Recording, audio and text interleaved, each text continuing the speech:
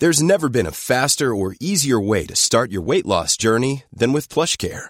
PlushCare accepts most insurance plans and gives you online access to board-certified physicians who can prescribe FDA-approved weight loss medications like Wegovy and Zepbound for those who qualify.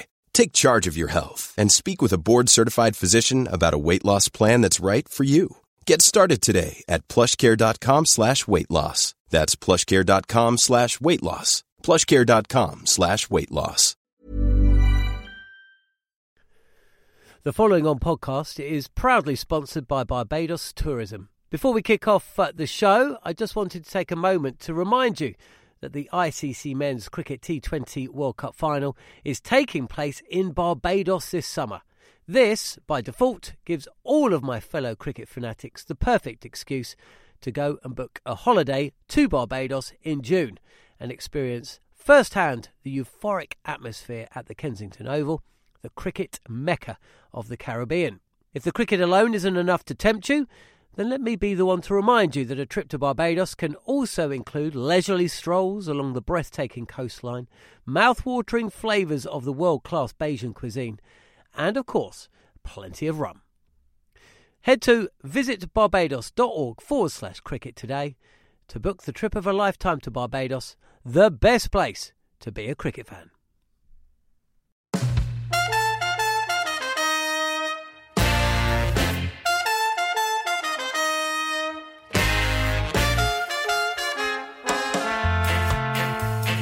You're listening to the Cricket Collective on TalkSport 2 with me, Neil Manthorpe, and former England fast bowler Steve Harmison. Today should have been the end of what was a fabulous test series between England and India, but instead the fifth test was cancelled just 2 hours before the scheduled start after India were unable, or said they were unable, to field a team due to fear of COVID spreading through their camp. Over the next hour we'll discuss the fallout from this and get the view from respected Daily Mail cricket correspondent and Wisden Almanac editor Lawrence Booth. As well as this, we'll also speak live with the England fast bowler Tymal Mills after he was selected in their preliminary squad for next month's T20 World Cup. You're listening to the Cricket Collective on TalkSport 2.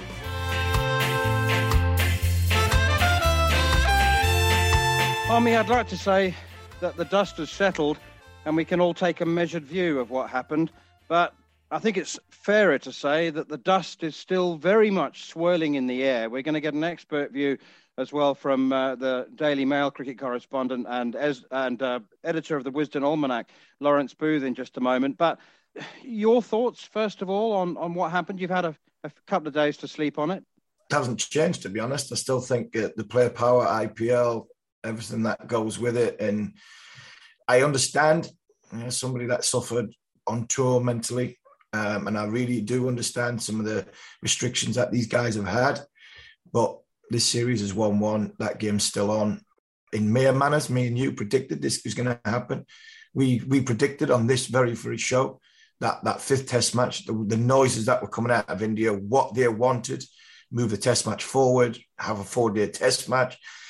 This was on the cards. I didn't believe that this test match would go ahead, and they're all come true. And I still think it's player power. I just cannot believe the BCCI can let a test match not be played. Can you imagine if it was the other way around? What the headlines would have been then? Less than 24 hours after the game was called off, the majority of the IPL players were back in, or they were in the UAE ready to go. And 6 days quarantine, IPL starts on the 7th day.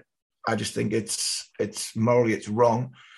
Contractually, you've got to fulfill them as an organisation, the BCCI, to come in with the ICC. And, where's their stance on this? Because I just think it's all wrong. I still think it's wrong. Well, I'm delighted in not very happy circumstances to welcome Lawrence Booth onto the show for the first time this summer, because he wrote a brilliant piece explaining everything in the Daily Mail and what the ramifications and the possible consequences are. There are so many issues, Lawrence, and I'm hoping you'll be able to give us your usual concise and easily understandable explanation.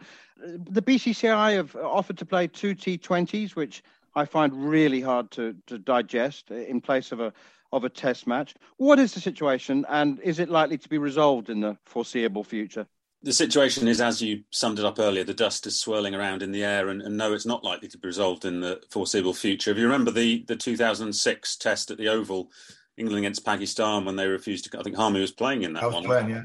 And that result got changed twice over the next 2 years. I mean, I'm not saying this is going to take 2 years to resolve, but the ICC aren't known for quick decisions on this. I mean, the basic situation is, yes, the BCCI have offered to play 2 T20s against England, 2 extra T20s, because, of course, India return to England next July for 6 white ball internationals, 3 ODIs, 3 T20s. There isn't much space between the end of a test series against New Zealand, then India's white ball matches, then South Africa's white ball matches and test series. So that's one possibility. The other possibility is to reschedule the test match next summer too, but there's less time for that. So they may have to rejig. That's the ECB's preferred option, by the way. They want to play this test match. Obviously, they don't want 2 T20s because that means less money. That's not necessarily going to satisfy the broadcasters who forked out between them £25 million to cover this game. There's the question of ticketing, corporate hospitality, food and drink. That's about 10 million. So 2 T20s is not going to satisfy anyone really in England. The big issue is how much money can they recoup? They want to play this test match. Now, that's one thread to this very complicated story. The other one is what happens to the result of this game. And that also has insurance ramifications. England want to say, in the meantime, that India have forfeited the game because they failed to provide a team to take the field. India are saying, well, look, it was to do with COVID. And that would mean that the ECB's insurance would be invalidated. If the ECB can argue that the reason they didn't take the field was for mental health issues, all the players had tested negative for PCR tests, but they were anxious about COVID, mental health issues will allow the ECB to recoup their losses for insurance purposes. So that argument is going on in parallel to the discussions about what will or won't happen next summer with the rescheduled game. It's a total mess. I mean, yesterday I was in touch with the ECB. They said that they'd been in touch with the ICC to push for a forfeiture and a 2-2 result, which would allow them to get both a draw and their insurance money back. Got in touch with the ICC 10 minutes later. They said they'd heard nothing from the ECB. So this thing will drag on and on. Recriminations will be thrown from both sides. And meanwhile, the IPL will start soon and it's in danger of all being swept under the carpet. What happens if England miss out on a place in the next World Test Championship final by 5 or 10 points and a win in the 5th Test match would have got them in there? There are so many financial implications. Sure, that's one of the many imponderables at the moment. And of course, you've always got to factor in the fact that the ECB don't want to upset the BCCI. I mean, no one wants to upset the BCCI for obvious reasons. They run the global game. And don't forget that if we're talking about £40 million loss for the ECB for this game, a cancelled IPL would be about 10 times as much. Arguably, it could be about 400 million. So you can see why the BCCI, which side they think their bread is buttered. But yes, there are some within close to the ECB who believe that they shouldn't have, as they see it, bent over backwards the other day and accepted everything that the BCCI said. They think they should have stood up to the BCCI and said, no, this isn't good enough. You can't just walk out of a test match 2 hours before the game's about to start with 21,000 people on their way to Manchester and countless stall holders who set aside food for 85,000 people across 4 days, left in the lurch without a word of apology from the players, a simple statement from the BCCI, which included a small line of apology at the end of it. No, that's not good enough. You know, that is a strong view in England. On the other hand, the ECB are desperate to get Indian players in the 100. That is regarded as their great goal. And if they're going to upset the BCCI at any stage along the way, that may not happen. It may not happen anyway, but that is not a risk they want to take. So there's all kinds of politics involved here. The BCCI will probably get what they want. They usually do. And the ECB may just have to lump it. But Lawrence, I understand the 100 bit and staying in with the BCCI and, a lot of people talking about whether it was right from a scheduling point of view, World Test Championship, we had to fit the 100 in and then this was on the end. Some people were saying, like me and Manners, that this test match was always going to be in jeopardy because where it's going.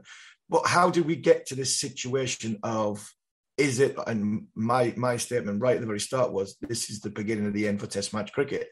If players can just walk away, but how do we get to that point? Is it the players are so powerful in India, they're saying to the BCCI, we're not playing. Where if that was the case in England, ECB would have just said, well, if you don't want to play, we'll find somebody else that does want to play.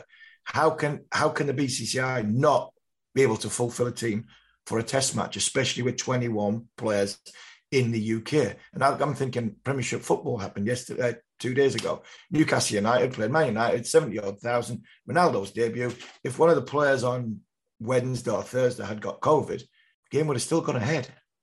I don't think the BCCI are necessarily disappointed with this outcome. I mean, what they've ended up with here is a group of players who will not have COVID by the time the IPL starts, and the IPL won't be in jeopardy, and therefore risking £400 million or whatever the broadcasting rights are. The BCCI are not unhappy with this, and this question about player power, I think, has been slightly overstated. I mean, I think that the Indian players, there must have been some pressure from the BCCI. As you guys have discussed already, the BCCI didn't want to play this Test match from the start of the series. Now, that's not to say that they were looking for an excuse to get out of it, and the excuse presented itself. It's just that they're not unhappy with the outcome. Why is that the case? Well, because they're the most powerful board in the world, and whether we like that or not, that is the way the world game runs. And look, lots of other countries benefit from the IPL too. It's not just India; they're obviously the chief beneficiaries. So my gripe isn't so much with the players; it's with a schedule that has become impossible. It's with national boards who've thrown everything into the white ball system. Something like this was always bound to happen. A marquee fifth Test. Crazy that, can you imagine 10 years ago, the idea that a fifth Test between England and India with the series at stake would just be called off at a moment's notice? Absolutely unthinkable, but this is the direction of travel now. We're not going back. It's a question of what concessions the ECB, if any, can squeeze out of the BCCI in the weeks and months ahead. But what sort of organisation is the ICC then letting this happen? Because they are supposed to be the FIFA of from a football point of view in cricket. Are we now just making an absolute joke shop with the ICC? Because that seems to be what's the case. Who from the ICC has let this happen? Well, it's a good question. I mean, the ICC these days are little more than events organisers. They appoint umpires and they fine players for having stickers that are too big on their bat, and that's pretty well it. They have no say over anything, over the way the game is run, important decisions, because the ICC is essentially its members, is made up of its constituent members, and more importantly, the constituent members with the most clout, which is the BCCI, followed by a huge gap, followed by England and Australia, followed by a big gap, and then the rest. So the ICC is largely irrelevant in this, and I think, as we'll see with the delay between now and whenever a decision is made on this game, we'll prove that. So the BCCI run the game, like it or not. Very, very briefly, you as editor of the Wisden Almanac are kind of regarded as one of the chief guardians of the game, and we all look up to you for your opinion. I just want to know, are you worried? Yeah, damn right I'm worried. As Army says, it's perfectly plausible to say, is this the beginning of the end for Test cricket? We don't even know if the Ashes is going to happen yet for sure this winter. I mean, I know that COVID is the issue there, but if the IPL expands, if they do 2 competitions a year, who knows where this will end? How much Test cricket will South Africa be playing in 5 years' time? West Indies, New Zealand, Sri Lanka? No one can say for sure. I fully accept that cricket is always in the grip of an existential crisis. That's kind of the nature of the game. You look back at Wisden editor's notes from 100 years ago, and it's all woe is me, and there'll be no cricket in 5 years' time. But I think for the first time in Test cricket's history, we can really say that the game has changed. There's a new beast in town, and will the 5-day game have the wherewithal and the strength to resist it? For the first time, I begin to doubt that. Oh dear. Thank you for your time, Lawrence. Thank you. I'm going to get you back on for something more cheerful next time. Thanks for having me. Harmy, you and I suggested strongly this might happen way back in May. It was interesting that Tom Harrison, as he no doubt had to do, denied that it had anything to do with the IPL. In fact, before we discuss that, let's hear what Tom Harrison had to say on that. I don't think the IPL has got anything to do with this. And I'll stress that point. The IPL, this is not a situation which has been created by the rescheduled IPL. I just fundamentally do not believe that for a second. Well, he had to. As Lawrence Booth said to us, Harmy, he, like everybody else, doesn't want to upset the BCCI. He had to say it had nothing to do with the IPL. But the BCCI said way back in May that they wanted the fifth test to be brought forward and played at the beginning of the series. They said then, when they rescheduled the IPL, that the fifth test was too close. You know what? He's taking strain, isn't he? I mean, he really has. He's been quite a bureaucrat at times, but he's clearly taking massive strain. He's trying to do the right thing, simultaneously not upsetting the BCCI. Yeah, and it's not hard to understand why Tom Harrison said what he said.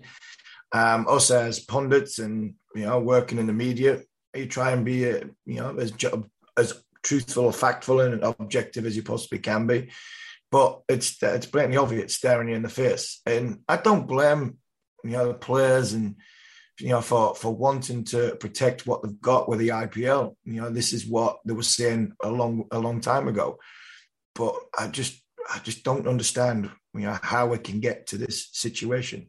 If we knew back then that they didn't want to be involved in it, how does it get to 2 hours before the game starts when the players say, right, we're not going? If it was 1-1, I'm kind of imply that in kind of thinking that the game would have gone ahead.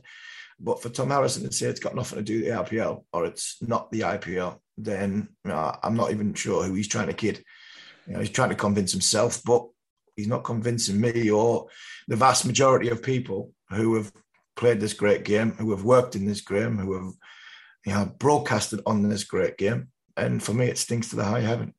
Do you understand the Indian players' argument, given that they had a 21-strong squad, 21 players, purely or as a direct result of COVID, they all tested negative the day before the test was due to start, all of them.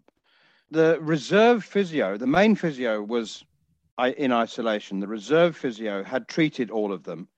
There was a concern that there would be this mass spread of COVID, according to the players who wrote a letter to the BCCI at midnight, led by Virat Kohli. Do you understand? Is there a cohesive argument? Playing devil's advocate, removing all cynicism. Can you understand what their argument was, and is it in any way legitimate? Yeah, I think it is, and I've said many times, it's a beginning, the end for Test match cricket.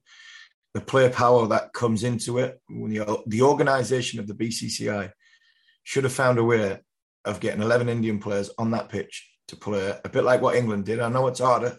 England did against Pakistan for the one-day international. And that's why the IPL comes into it, because of the 21 players. You're right. Premier League football match, if somebody got COVID in midweek, he'd been isolated out of the dressing room, the game was still gone ahead. Whether it was Harry Kane, Paul Pogba, Cristiano Ronaldo, if it was Virat Kohli, you don't want to see, this happen. And I do hope that the physio, and I understand, everybody is well and fighting fit. But when the players have got that much power, where's it going next? And what's it going to do next? And that's the things that worries me. I've got no issue with the players saying to their organisation, look, we've been in close contact with this physio. We've been in a bubble, which is not strict. Manners, me and you were part of a group who were commentating on the South African series when England decided to come home. England's argument, rightly so at the time, was South Africa let it in. India let the COVID into the camp by possibly not being as tight as what England were. But at the end of the day, for me, it's above the players. This is my argument and my criticism. It's above the players, because the actual players itself are not only protecting their interests, but the anxieties of being around there. Fine, you have that. But the BCCI should have found a way of making sure that game went ahead. But I do have a huge amount of sympathies. They have to spend countless hours and weeks and months and even a year in a bubble. I would imagine mentally it'll put a huge strain. And when you've got an IPL around the corner in less than a week, And if you do catch COVID, because the PCR tests were all negative, the game from a safety aspect was all okay to play. But for me, when the players were tested and they were all negative, that's when the BCCI should have been saying, this game we need to fulfill our contractual obligation. But from a player's point of view, you can say, well, we've been in close contact with that physio. That PCR test in 2 days' time, it might be different. That's in the middle of a test match. I might have to stay in England for an extra 10 days. I might miss the first round of IPL. I might not get, fully paid and get my place back when I get back to the IPL if I have to stay over here. So I can understand fully from a player's point of view. My gripes with the organisation, the game should have gone ahead.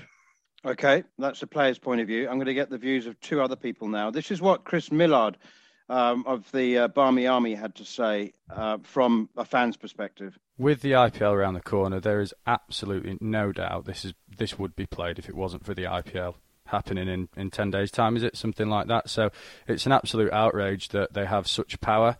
The Indian players being the ones that will have pulled out to protect their IPL contracts and the commercial rights, yes, of course, they're huge and we have to respect that. But let's be honest, they needed to fulfil this fixture and finish the series. It's absolutely shocking that they were allowed to pull the plug, and that was that. That was Chris Millard from the Barmy Army. And the other view that I want to get is from another man whose opinion I respect enormously.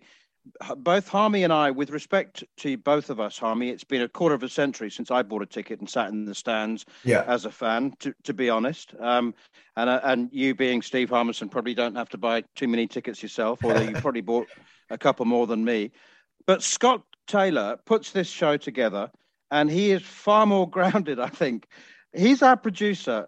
You would have heard him once or twice interviewing players, and I've persuaded him to take the headphones off and actually join in. Scotty, you took to social media and you were deliciously irritated. You, as you have to be as a producer, you're very calm. You never get emotional, but you were properly irked, and I'd like you to have your say. Yeah, I was, because it's just not good enough. It's the timing more than anything, man. There's 2 hours before a test match they pull out. Like, the physio tested positive the day before. That's when the alarm bells ring. And if the players knew that there'd be close contacts by then, they would have known on the Thursday. Why wait until midnight to write a letter? Why wait until 2 hours before to call off the test? If they announced it on the Thursday, you would have had the opportunity for people to cancel the hotels. You can do that by 2 p.m. at most hotels. You can have the opportunity to cancel the trains. But the one good thing to come out of this is what Lancs did with the spare food, donated it to the food bank. I thought that was a brilliant gesture from the county. But yeah, as I say, it's just the timing stinks, to be honest. Scotty, you've had a troll around social media, and you've seen and read and heard from people who were looking forward to this. It might even have been, one of the highlights of their summer, looking forward to being at the 5th Test match. Do you think, and you've also, you're a great media watcher, do you think that there's an element of unfairness? Do you think that the Indian players, or never mind the BCCI, do you think the Indian players have any justification in feeling hard done by? It's difficult for me to say, because I've not been in a position where I've been offered a multi-million-pound contract to go and play in the IPL a few days after playing in the 5th Test. So it's always, you do have sympathy with the players in terms of, you can't joke around about mental health. It's obviously very real. It affects a lot of people. So you have to be careful in that respect. But why wait until 2 hours beforehand? And the reasoning's quite intrigued me, because they said it's fear of catching COVID, which is one thing. The other thing is fear of catching COVID to then not be able to play in the IPL, which is then ultimately the reason why this test match has been cancelled. Scotty, I'm slightly worried. Who's got the wheel of this show now? Okay, well, I just want to make one final point about that England leaving South Africa. And there was a lot of anger and a lot of resentment, and it was felt to be totally unjustified. But we know so much more about the pandemic, about COVID-19. We know that people have been vaccinated now. And I just want to say that back in December, when England got onto the bus to go to the ground and got to Newlands in Cape Town, arrived at the ground, That was creepy when it was called off then. That was creepy, and I think there's no greater fear than the fear of the unknown. And there was far more that was unknown back then than there was known. I know that England were more interested in playing golf than cricket on that tour. I know all of that. And, you know, they didn't appear to be particularly committed to the tour. It was, you know, at the back end of a summer, they were worried about missing Christmas. There were lots of worries. But there was an element of the creepy unknown back then. You know, can you imagine getting onto a bus, arriving at the ground? It's one thing. Well, I mean, I suppose India have just done it, haven't they? They've just called it off 2 hours before the beginning. Yeah, and it's, like I said before, it's, I mean, Scott's mentioned it, and a good point he mentioned, that is the 2 hours before. That's what's done a lot of people, made it a lot more resentment than South Africa, no crowd. That it wasn't a big issue. It was a huge issue for South African cricket. But like you said, man, we know a lot more about what's going on now, and we know a lot more about how to deal with it now. That's right, exactly right. And you know, we're making progress. We're taking baby steps forward. You're listening to the Cricket Collective on TalkSport 2 with me, Neil Manthorpe, and Double Ashes winner Steve Harmison. Next up, we'll be joined by England fast bowler Tymal Mills after he was named in the squad for next month's T20 World Cup. You're listening to the Cricket Collective on TalkSport 2 with the Institute of Cricket. A lot can happen in the next 3 years. Like a chatbot may be your new best friend. But what won't change? Needing health insurance. United Healthcare Tri-Term Medical Plans are available for these changing times. Underwritten by Golden Rule Insurance Company, they offer budget-friendly, flexible coverage for people who are in between jobs or missed open enrollment. The plans last nearly 3 years in some states, with access to a nationwide network of doctors and hospitals. So for whatever tomorrow brings, United Healthcare Tri-Term Medical Plans may be for you. Learn more at uh1.com. There's never been a faster or easier way to start your weight loss journey than with PlushCare. PlushCare accepts most insurance plans and gives you online access to board-certified physicians who can prescribe FDA-approved weight loss medications like Wegovy and Zepbound for those who qualify. Take charge of your health and speak with a board-certified physician about a weight loss plan that's right for you. Get started today at plushcare.com/weight loss. That's plushcare.com/weight loss. plushcare.com/weight loss. The following on podcast is proudly sponsored by Barbados Tourism. If your passion for travel is on par with your passion for cricket, then I have some excellent news. The ICC Men's Cricket T20 World Cup Final is being hosted in Barbados this June, which makes it the perfect destination for your summer holidays this year. To make the most of your trip, you can also experience 8 matches from the series in Barbados, including England against Scotland and England against Australia. In under a month's time, you could be spending your days exploring the vibrant streets of Bridgetown, drinking rum in the sunshine and experiencing exotic Bajan delicacies in the culinary capital of the Caribbean. There truly is something for everyone. There's no need to wait a second longer. Head to visitbarbados.org/cricket today to book the trip of a lifetime to Barbados. Truly the best place to be a cricket fan. You're listening to the Cricket Collective on TalkSport 2 with me, Neil Manthorpe, and former England fast bowler Steve Harmison. If you've missed any of the show or you wish to catch up, you can download the podcast, now available from the following on feed via the free TalkSport app or wherever you get your podcasts. Now, England have announced their 15-man preliminary squad for next month's T20 World Cup, with Sussex fast bowler Tymal Mills returning to the international setup for the first time since 2017. We'll speak live with Tymal very shortly, but let's hear from Vice-Captain Jos Buttler, who believes, not surprisingly, that England have enough quality in the squad to go all the way. Yeah, I certainly believe so. I think it's a really exciting squad. I think the strength and depth in white ball cricket is fantastic. And you look down that sheet of paper at those names, there's some brilliant players and some match winners there. So we'll be, when we get on that plane to go there, fully excited for that challenge and going out there to try and win that tournament. That was England Vice-Captain Jos Buttler, not surprisingly saying that England have the weapons to go all the way and win the T20 World Cup. And one of those weapons joins us live now. Tymal Mills, what a fantastic comeback again. It's amazing because Harmy and I have been saying for most of the summer, how do you get into this England T20 squad?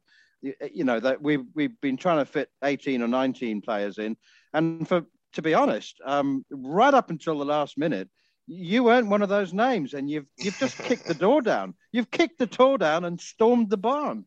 Oh, thanks, guys. Nice to know that you always believed in me. But I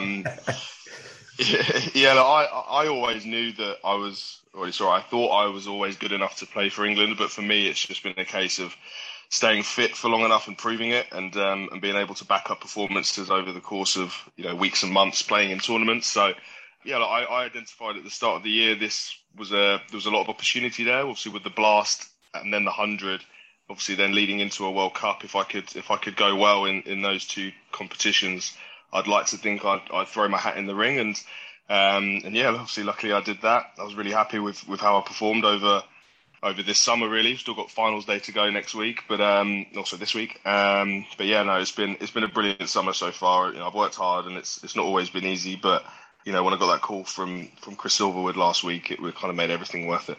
And Tymal, you look back as a fast bowler, I understand the strains on the body.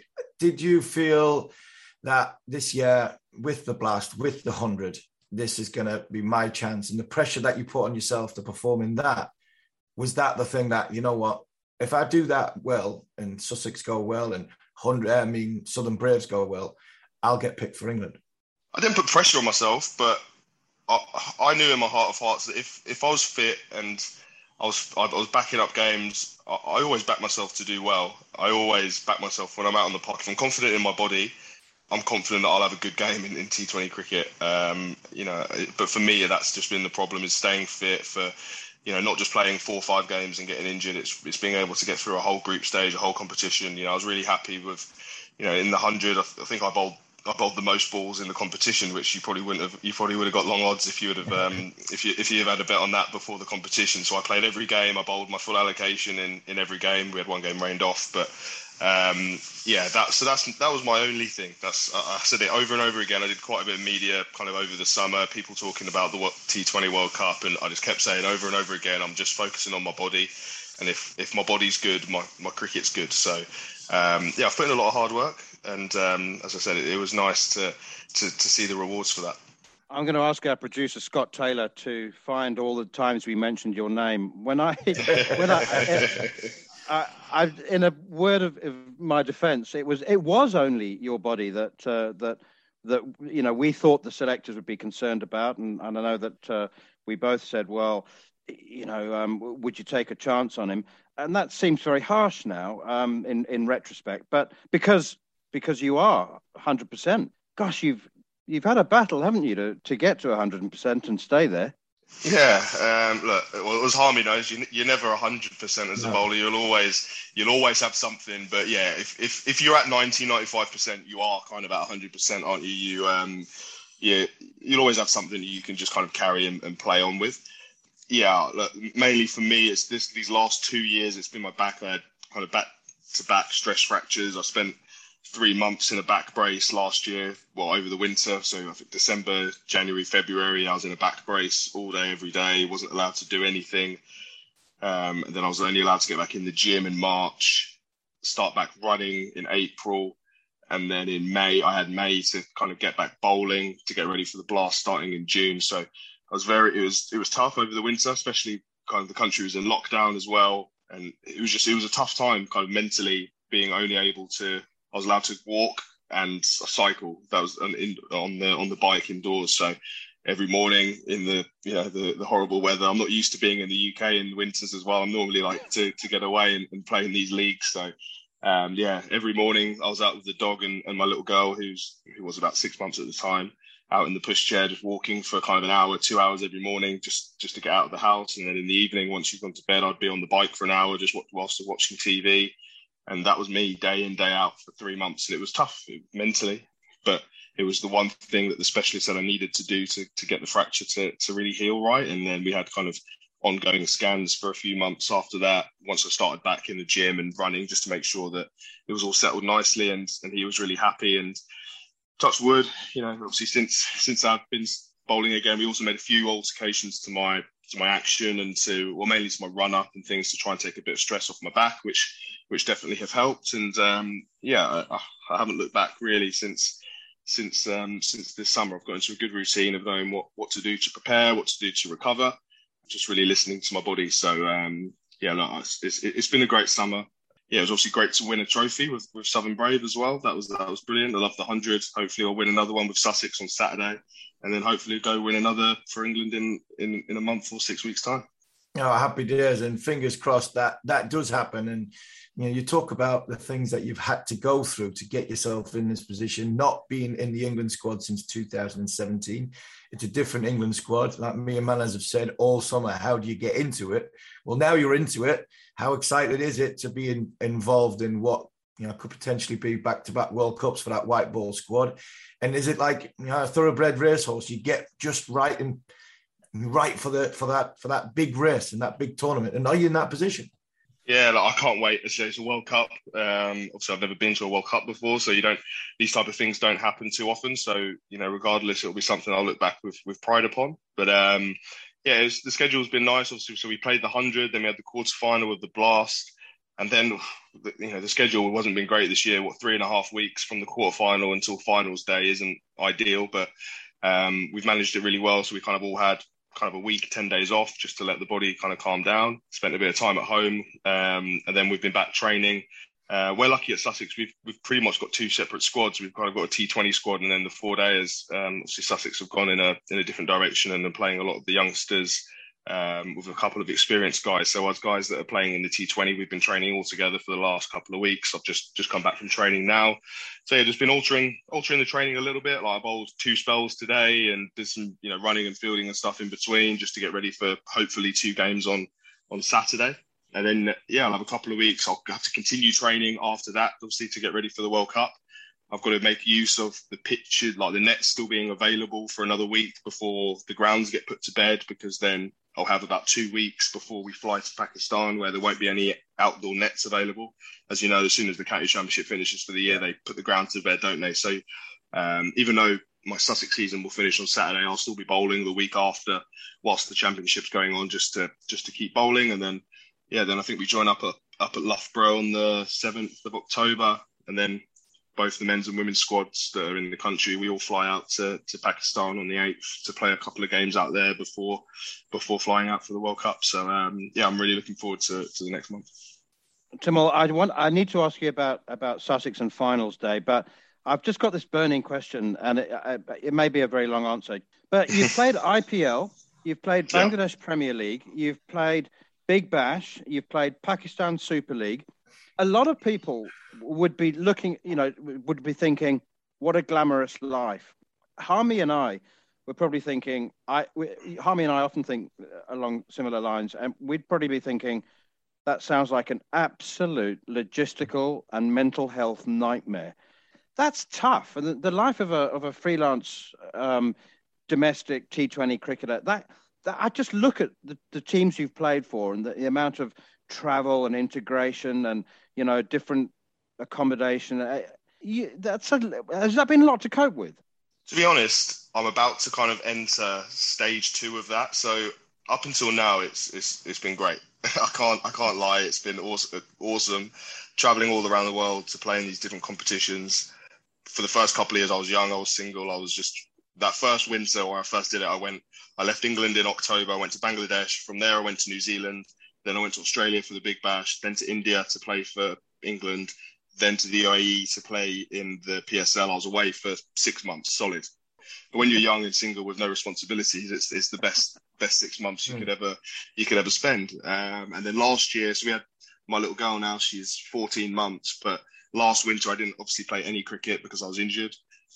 So now this winter is kind of from now I'm going to start spending more time away, but whilst having a family, being married and having a daughter. So that I think it's going to get a lot tougher now. It looks like the girls are going to be able to come out for the World Cup, but again, the logistics of it are very complicated. Obviously, with quarantines, I think they might have to fly to Oman and do 6 days there, but then fly to the UAE, and because obviously you can't do 6 days in a hotel room with a baby. So my wife, I can't ask that of her. Whereas in Oman, I think you're allowed to at least stay in you can just stay in the hotel, but at least you can get out of your room. So there's all those logistics you're looking at now. But yeah, it is definitely tough. And then after that, I'll be staying in the UAE to play in the T10. And then I actually turned down, I had interest for the Big Bash this year, but I turned that down because it's 2 weeks quarantine when you arrive and you're not allowed to bring your families, and it's a long tournament. So that's 3 months pretty much away if you go and play in the Big Bash, and it just wasn't quite worth it.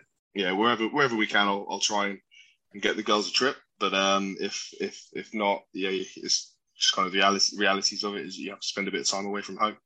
And you've got Kent on Saturday in the first semi-final. It'd be great to play 2 games on finals day, wouldn't it?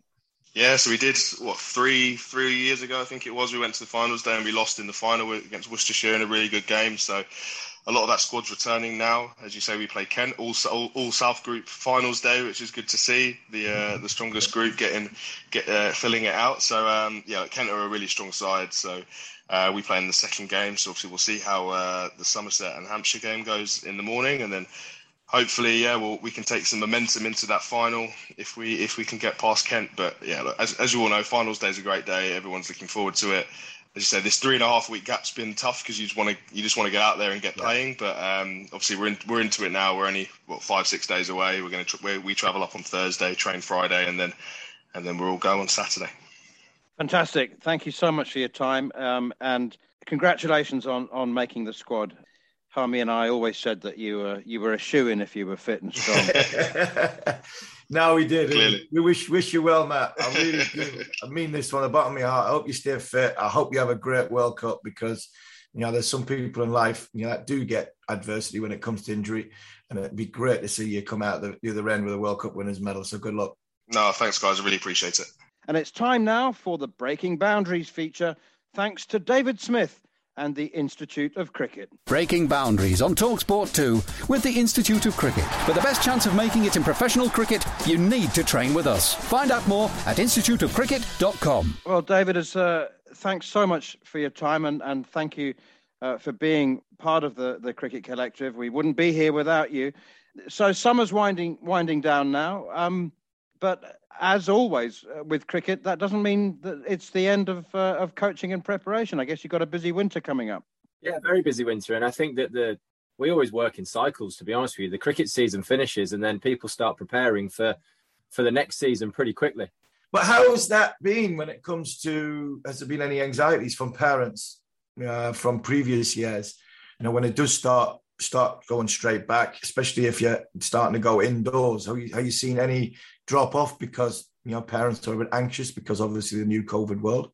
Yeah, look, I've said it a couple of times this week. It feels to me like parents have gone the opposite way. Yeah, and it honestly feels like, as a parent myself, that we're in a position now where parents are looking to get their kids into as many different activities as possible and get them active away from the Xbox. And we're seeing a massive increase in participation, whether that's in schools, clubs, and also outside of it as well. And a lot of cricket clubs in our area actually tend to finish their summer program off at the end of the school holidays or the start of the school holidays. So that's why our program starts, sometimes 6 to 8 weeks after the kids have picked up a bat. Although the cricket season for the adults finishes in mid-September, lots of the kids' cricket finishes towards the end of July. So they have had a bit of a break.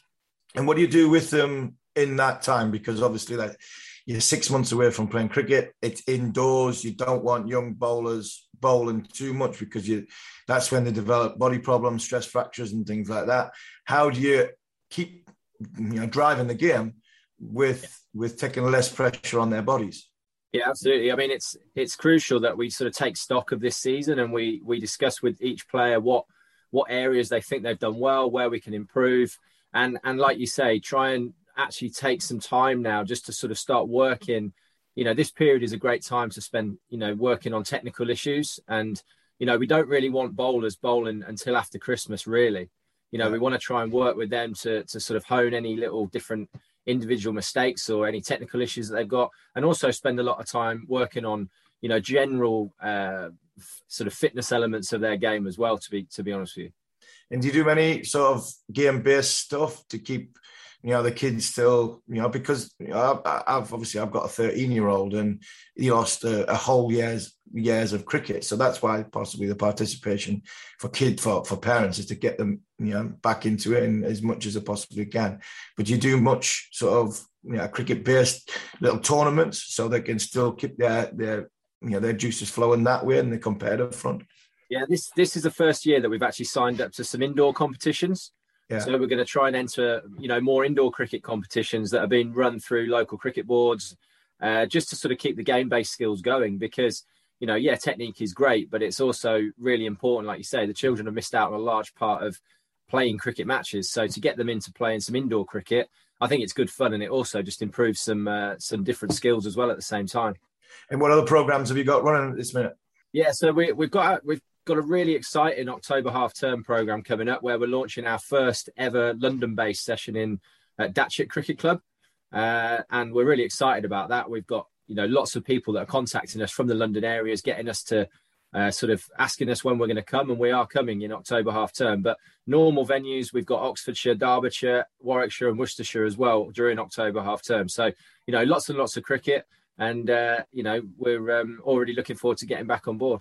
And contact details. Lots of people contact us and say, "Oh, how do we get in touch with David and the Institute of Cricket?" Yeah, so it's the instituteofcricket.com. All the information on our camps are all on that website. That was the Breaking Boundaries feature, thanks to the Institute of Cricket, the place to train for the best part of making it. Breaking Boundaries on TalkSport 2 with the Institute of Cricket. For the best chance of making it in professional cricket, you need to train with us. Find out more at instituteofcricket.com. Well, Harmy, we've spoken a lot about scheduling throughout the summer, and clearly it is an issue that has to be addressed and it has to be changed and it has to be modified.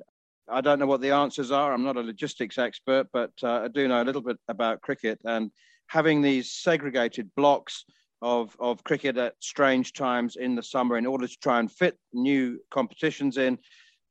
I'll get your views on it in a moment, but this is what Joe Root said about wanting to prioritise first-class cricket next summer. It would be nice to see it be seriously considered as a priority within that scheduling. Look at how this summer's gone and how we've been hampered, whether it be through injuries or when the games have, in terms of our preparation for these games, we've been slightly hampered as a side. We've been told that Test cricket is a priority in this country. And I think that should feed into the county game as well and what happens below. So hopefully that is paramount and that is something that's seriously considered the next year. The England captain is quite forthright, isn't he? He just has the air and the sound of a man that didn't have the best tools at his disposal, certainly in terms of the schedule. Yeah, and that's probably the first time we've seen Joe speak like that. And he's right. He's 100% right, as ever. Both his hands have been tied behind his back. I think his shoelaces have been tied together for the last year or 2 years of the way Test match cricket has been played and prioritised.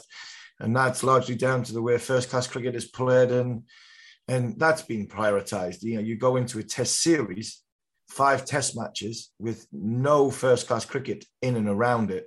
It's just madness. Where do you pick somebody if somebody's struggling for form, like Zach Crawley? How does Zach Crawley go and get back into the Test team?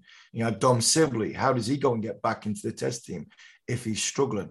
Where do we get fitness for bowlers if somebody gets injured and we're not sure about whether they're going to be fit enough? All this stuff comes with it. And I think, Joe, to be honest, I've just had enough.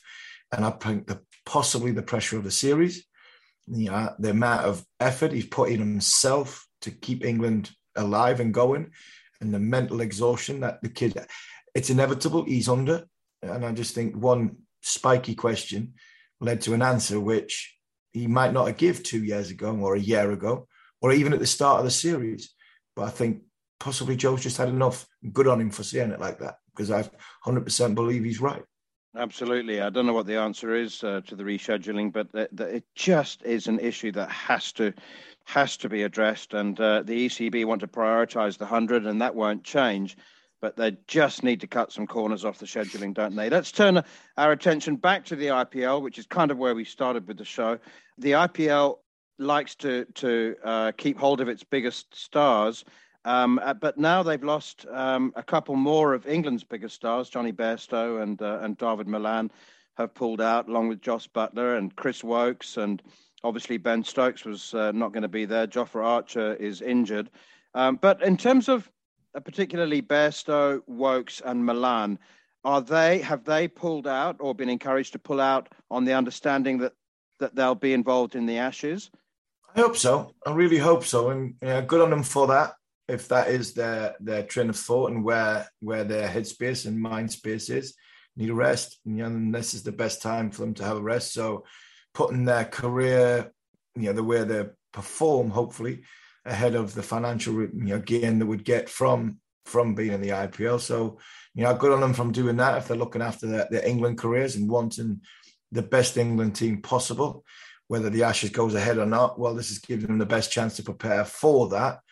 And we'll see what the Ashes brings up further down the line. I just think, quickly on the Ashes, I just think it makes it much more complicated and harder work for the England cricket team going to Australia now after what India have just done. Because if you're in Australia, you're putting a strict COVID bubble in place to make sure that goes ahead because of the amount of money. Robert Craddock said himself about 3 weeks ago, 200 million it was going to cost Australian cricket. So that on its stake, I can see Australia putting a stricter bubble together, and that's something that the England players are going to have to be ready for.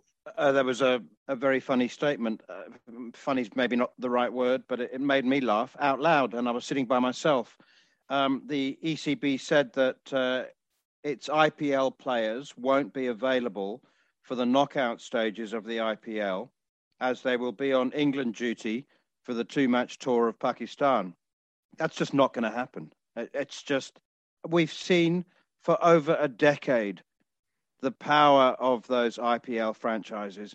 And frankly, whoever it is, if it's, from Liam Livingstone to Adil Rashid, if they're in the knockout stages, if they're in an eliminator or a qualifier, and England say, sorry, we're going to take them to Pakistan for 2 standalone T20 internationals, it's just not going to happen.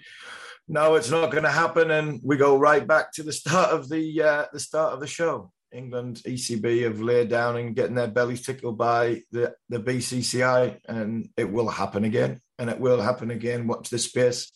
They say one thing and do completely the other, go down the other road. So, no, I fully believe that whoever's in the eliminators, from an England point of view, I don't see them being involved in Pakistan at all. And that's just the nature and the harsh reality of what we're dealing with the BCCI, ECB, and obviously the ICC. All right, Harmy, it's time for a smile. We're almost out of time. Now, I know that you're a cricket badger. I don't know, though, how closely you've been following the ICC T20 Women's World Cup Africa regional qualifiers, which have been taking place in Gaborone, Botswana. Have you been keeping an eye on that tournament? No, I've missed that one. So you haven't heard of Cameroon medium pacer Miva Duma? No, I've not heard of Miva Duma. She hasn't been on the TV where I've been in the last few days, I must admit. If she wasn't on a TV in some golf club bar, then I wouldn't have seen it. Okay, well, let me just fill you in then. She's the leader of the attack for Cameroon. They were playing Uganda. Uganda going well, really strong team. They're 153 for 1.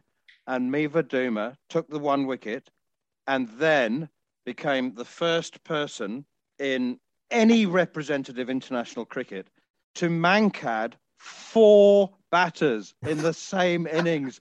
4 batters in the same innings. Uganda went from 153 for 1 to 186 for 6. Cameroon, by the way, were bowled out for 35 in reply to lose by over 150. But Miva Duma mankaded 4 batters in the same innings. Oh, wow. Can you imagine that? Specialist subject. What's your speciality? I'm a good bouncer bowler. Tom Curran, great at bowling at the death. Yorkers from Chris Jordan.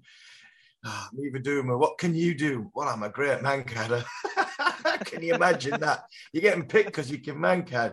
Oh, that's priceless. That's made me smile, that. Thanks, Harmy. same time, same place next week. You've been listening to the Cricket Collective on TalkSport 2 with me, Neil Manthorpe, and former England fast bowler Steve Harmison. If you've missed any of the show or you wish to catch up, you can download the podcast from the Following On feed, now available via the free TalkSport app or wherever you get your podcasts. This has been the Cricket Collective on TalkSport 2. The Following On podcast is proudly sponsored by Barbados Tourism, and this is your gentle reminder that Barbados is the best place to be a cricket fan. With 8 matches from the ICC Men's T20 Cricket World Cup Series taking place in Barbados this summer, including the final, you can experience the summer of a lifetime by booking today. Aside from immersing in world-class cricket in the sunshine, Barbados is the dream destination for all travel enthusiasts. It is where adventure meets paradise, the culinary capital of the Caribbean, and better still, the birthplace of rum. If you're keen to unite with cricket fans across the globe for what is set to be an unforgettable summer, then head to visitbarbados.org/cricket today.